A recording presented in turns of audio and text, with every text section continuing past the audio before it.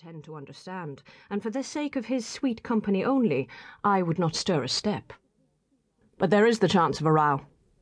You know Moore has resolved to have the new machinery, and he expects 2 wagon loads of frames and shears from Stilborough this evening. Scott and a few picked men are gone to fetch them.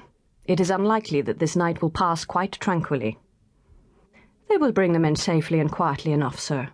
Moore says so, and he affirms he wants nobody, but I call him very careless. He sits in the counting-house with the shutters unclosed. He goes out here and there after dark just as if he were the darling of the neighbourhood, instead of its detestation. He takes no warning from the fate of Pearson, nor from that of Armitage. One shot in his own house, and the other on the moor. The evening was pitch dark. Star and moon were quenched in grey rain clouds. Malone tramped along the road, across the causeway, splish-splash through the mire-filled cart ruts. He looked for certain landmarks, the spire of Briarfield Church, further on the lights of Red House Inn.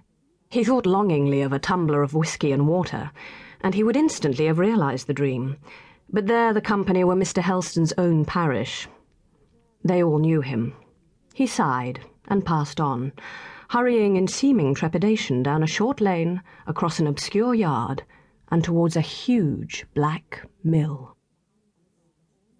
The work hours were over, the hands were gone, all was at rest, and the mill shut up. Malone walked round it. Somewhere in its great sooty flank he found a chink of light. He knocked, using for the purpose the thick end of his shillelagh. A key turned, the door unclosed, and a voice said, "Is that Joe Scott? What news of the wagons, Joe?" "No," said Malone. "It is myself Mr. Helstone would send me." "Oh, Mr. Malone." There was a faint trace of disappointment in the voice, and then it continued politely, "I beg you will come in, Mr. Malone." Malone followed the speaker into a light and bright room within. The boarded floor was carpetless, and except for the excellent fire and lamp on a table, it was a very plain place.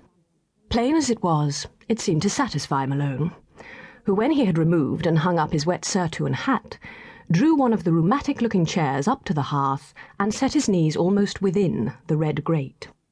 "Do you suppose that the putting up of this new machinery will bring you into danger?" inquired Malone, after a pause. "I expected wagons at 6. It is near 9 now. I only wish the machines, the frames, were safe here within this mill. Once put up, I defy the frame breakers. Let them only pay me a visit, and take the consequences. My mill is my castle."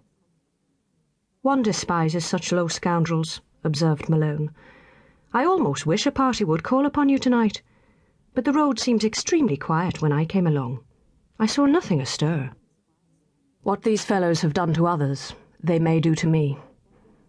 I should stand by my trade, my mill, and my machinery." Malone whistled and looked impatiently around. "Mr. Malone, you must require refreshment after your wet walk. I forget hospitality." "Not at all," rejoined Malone, but he looked as if the right nail was at last hit on the head. "It is my fancy to have every convenience and not to be dependent on the cottage yonder for every mouthful I eat or every drop I drink. I often spend the evening and sup here alone, and sleep with Joe Scott in the mill. Mr. Malone, can you cook a mutton chop? Try me. I've done it hundreds of times at college." The curate turned up his coat cuffs and applied himself to the cookery with vigour. The manufacturer placed on the table plates, a loaf of bread, a black bottle, and 2 tumblers. He then produced a small copper kettle, filled it with water from a large stone jar in a corner, set it on the fire beside the hissing chops, got lemons, sugar, and a small punch bowl. "The chops are done. Is the punch brewed?" "There is a glassful. Taste it. When Joe Scott and his minions return, they shall have a share of this, provided they bring home the frames intact." Malone waxed very exultant over the supper. He laughed aloud at trifles. He made bad jokes and applauded them himself. His host, on the contrary, remained quiet as before. Moore, being what you would probably call at first view rather a strange-looking man, for he is thin, dark, sallow.